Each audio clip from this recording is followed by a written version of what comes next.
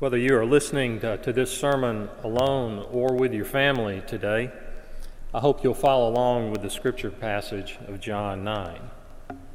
The present situation of us being secluded in our homes due to this virus provokes many questions by all of us. First at hand is, when will this end? Will I and those I love be okay? How will this affect my livelihood? If I own a business, how will this affect that business and employees? But there are also deeper questions that some of us are asking, such as, what is God doing through this? What is God doing in the world and in the United States through this? Is this some sort of judgment from God? Is this some sort of preparation for something which is still to come in the future? When this is over, will the Christian church be stronger or weaker? This is a question of theodicy. That's an unusual word. You know this word, theodicy? Theodicy is an attempt to justify the ways of God with men and women. And that's what this chapter, John chapter 9, is all about. It's the story of the healing of a blind man. And this chapter unfolds in 4 scenes. The scene number 1, the very first one in the opening verses, is the introduction of this man who's been born blind. And John, the gospel writer, has 3 observations of when Jesus met this man. He notes first that it was a Sabbath day, a Jewish Sabbath day. In verse 14, it says the last day of the week, what we call Saturday. And this is important. They're very important, and he notes this because there had already been controversy between Jesus and the Pharisees, the Jewish religious leaders, about the Sabbath day and Jesus' attitude toward it. And in this story, it's almost as though Jesus is going out of his way to cause trouble with the Pharisees over the Sabbath day. If you read John's gospel, he points out that this is the issue that over time will be that which will bring Jesus down in the end. The second observation that John makes is the question posed by the disciples about this man's condition. Even today, as it was in ancient cultures, blind people had no choice but to be beggars. They were poor. He had been relegated to a life of poverty and begging along this roadside. And perhaps Jesus spoke to him. But the disciples believed that such a condition as blindness was a punishment for sin. Still today, that we tend to think that at times. We have the entire book of Job where Job's friends showed up, and that was their assumption that Job had to have sinned for these terrible things to have happened to him and his family. But we can assume that sometimes there is a connection between sin and suffering, but sometimes there's not. And it's rare, if ever, that we are in a position to make such a determination. But that did not stop the disciples from asking their question in verse 2. They said, "Rabbi, who sinned, this man or his parents, that he was born blind?" So they had narrowed it down to one of 2 alternatives. Either this man had sinned or his parents had sinned. On a side note, notice how they are speaking about the man but not to the man. Do you ever observe how when there's a person with a disability, a severe disability, or maybe in a wheelchair, or a blind person, that people talk about them or around them but not to them? This guy had probably lived his entire life hearing people talk about him rather than talk to him. So the blind man is really just a philosophical question for the disciples. He's a theological issue. And they are thinking, what caused his blindness? But Jesus totally shifts their attention away from that question about the cause of his blindness to the purpose of it. He's going to deal not with who is at fault in this situation, but what is God doing in this situation? We need to be asking that question. What is God doing now in my situation? What is God doing in my life, in my family's life, in our church's life? The Life Application Bible Commentary says that when we go through times of trouble, that God is at work. And they make these observations that we may be going through this trouble, that God may use our experience to help and encourage others who will pass through the same thing eventually. Secondly, God may use our suffering to break through the hardness of another person and bring about change in them. God may use our endurance and suffering to encourage other believers. Well, there's a third observation that John makes, and that's Jesus' response to the disciples. He adds a third option. There are two options of, was it the man who sinned or his parents? Jesus gives this option that it's not due to sin, but it's for the glory of God. Some of our suffering, like the trials of Job, are for God's glory. And there is no link here between this man's blindness and sin. But it was for the glory of God that would follow shortly with his healing. So Jesus is much more concerned with the question, how can God be glorified in this situation? Wouldn't it be great for you and me to be able to adopt the viewpoint that when we go through difficult times, then rather than trying to find who's at fault, or to become angry, or discouraged, or panic, wouldn't it be great if we had the perspective, how can God be glorified in this situation? What is God doing? So instead of worrying about our problems, we should instead find out how God could use our problem to demonstrate His power. Now we move to the second scene, and that's the healing of the man. We have that in verses 6 through 12. I won't go into the details, but the story's relatively brief at this point. Jesus spits on the ground. He makes mud with the saliva. He puts that on the man's eyes, and then he tells him, go and wash in the pool of Siloam. The pool of Siloam had been built many years before when workers had been sent by King Hezekiah to build an underground tunnel from a freshwater spring outside of Jerusalem. And this tunnel channeled the water into this pool, which was inside the city walls. So verse 7, just in a summarily way, just says, he went away and washed and came home seeing. I've never met someone healed of blindness, but I have read about such. Several years ago, the Los Angeles Times ran a story about Anna Mae Pennica, who at that time was a 62-year-old woman who had been blind from her birth. At age 47, she married a man that she met in a Braille class. And for the next 15 years of their marriage, this man did the seeing for both of them until he completely lost his vision.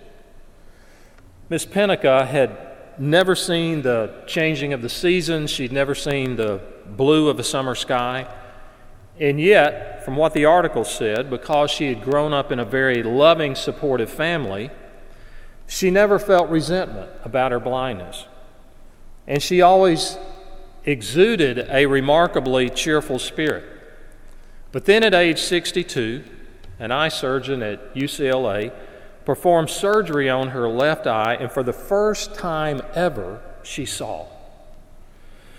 The newspaper account describes how she found that everything was so much bigger and brighter than she ever imagined in her mind. She said she immediately recognized her husband and others that she had known very well, but she was surprised how people were taller or shorter or heavier or skinnier than she had imagined them. And she said that since that day after the surgery, that she's hardly been able to wait to wake up in the morning, to splash her face with water, to put on her glasses, and to go outside and enjoy the changing morning light. Can you imagine for this man, for the first time in his life, to be able to see? Well, he goes back in verse 8, tells us that there's mixed response by his neighbors, those who seem to know them. They're arguing, saying, well, this was the man that was blind, and others are saying, no, he just looks like him, but it can't be him. It's not him. And he repeats, I am the man. He insists, I am the man who was blind and used to beg here by the road. So they ask him in verse 10, how were your eyes open? How did this happen? And he tells them Jesus healed him. And now we come to scene 3 of the 4 scenes. And this is the lengthiest and the darkest of the four scenes. It's in verses 13 to 34. And it's his conversation or inquisition by the Pharisees. The Pharisees, as I mentioned earlier, had a fixation about the Sabbath. And in their mind, Jesus was destroying the Sabbath by what he was saying and by what he was doing. And since they saw themselves as the guardians of God's law, and for them the Sabbath was all about what a person could not do, not what you're allowed to do, but what you could not do. And among their in their list of hundreds of things you could not do on a Sabbath day, one was to heal. So an argument breaks out between them, or among them, in verse 16. There's a first group who are entrenched in their position, and they rule out the possibility that Jesus can be from God because he's done this on the Sabbath day. But the second group starts from the fact of this miraculous sign, and they rule out the possibility of Jesus being a sinner. They do not believe he was really born blind, so that's their conclusion. Well, he couldn't have been born blind. So they call in his parents in verse 18. And the parents are afraid of these men on this court. So they punt on the question. They don't want to be barred from the synagogue. They don't want to be shunned by people that they know and viewed as ungodly. So in verses 27 to 34, the formerly blind man is questioned by them. And you notice in the questioning, he only becomes bolder the longer they talk, to such an extent as he confronts them. He confronts the court, and they throw him out of the synagogue. He is excommunicated. But note about this man, his boldness and his authority. These are the results of being a recipient of God's grace. The most moving part of the story, and to me the high point, is scene 4. And that's the conclusion in verses 35 to 41. The man has been thrown out of the synagogue. Jesus had heard about it, and he has come and he finds the man. Now remember, when the man was with Jesus before, he was blind. He had not seen Jesus to this point because he had to leave Jesus to go and wash in the pool where he received his sight. Jesus said, "Whoever comes to me, I will not cast out." His eyes had been opened physically, but now they're going to be opened spiritually. During the second encounter with Jesus, we see this progression taking place with this man. In verse 11, the man says, "It was Jesus who healed me." He apparently doesn't have any understanding. He doesn't have a clue as to who Jesus is or the purpose of his life or his connection with being God's Redeemer. He just knows from hearsay that it was Jesus who had done this. And then in verse 17, under interrogation from the Pharisees, he progresses to where he says he is a prophet.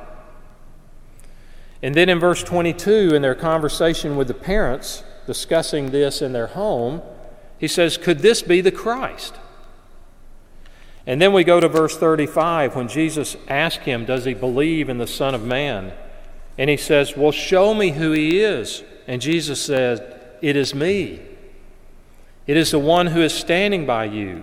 And verse 38 says, he believes and he worships. See, that is the nature of faith. Faith begins with knowledge. It moves to trusting in that, and it results in commitment. This man is a perfect picture of the progression of a person coming to faith in the gospel. It's how the gospel works. It's interesting that John never tells us this man's name. Now, I think that had a purpose. I believe John is saying, look, I don't want to tell you his name. I want you to put your name in here. This is your name. This is my name. That we need the touch of Jesus by the Holy Spirit to enable us to see. And when our eyes are opened, what is it that we see? We see the same thing that this man saw. We see the Messiah. We see God's Redeemer who was sent, and we believe and we worship him. So this chapter is written down for you. It says God has a purpose in this. That God has a purpose in what we're going through. No one can tell you for sure what that purpose is. But maybe the purpose is salvation itself, like with this man. So the question is, what are you going to do with this man called Jesus? What are you going to do with someone who can heal a blind man? And if he actually did heal this man, then these actions are the actions of one whom God sent into the world. And it says that the gospel stories are true, and they are written down for our instruction, and they are written down for our encouragement, so that we know in every trial, in every difficulty, there is a purpose. It is the purpose of a God who became incarnate and died for us. So are you moving toward God? Are you a seeker? The story ends with those who thought they could see being confirmed in their blindness, and the one who was blind having his eyes opened to understand and appreciate who Jesus is. Faith is usually preceded with much thinking and hearing, as Romans says. So faith comes from hearing, and hearing by the word of Christ. So read. Use this time. Use this time to read God's Word, to hear God's Word, to expose yourself to preaching and teaching of God's Word. And in conclusion, have you come to the light? Have you come to see? John said in chapter 1 of the John's Gospel, speaking of Jesus, he came to his own, and those who were his own did not receive him. But as many as did receive him, to them he gave the right to become children of God, even to those who believe in his name, who were born not of blood, nor of the will of the flesh, nor of the will of man, but of God. Amen. Let us pray. Our Father and our God, we thank you that our eyes can be opened through the gospel, that those things that are spiritually discerned, that seemed foolish to us before, that now we can have enlightenment by your Holy Spirit. And like this man who was blind, we can see. Thank you that Christ is the Redeemer, that he is the great healer, that he is the physician. And we pray these things in his name. Amen. Let me invite you to stand for the benediction. And now may grace, mercy, and peace from God the Father, and the Son, and the Holy Spirit be with you all. Amen.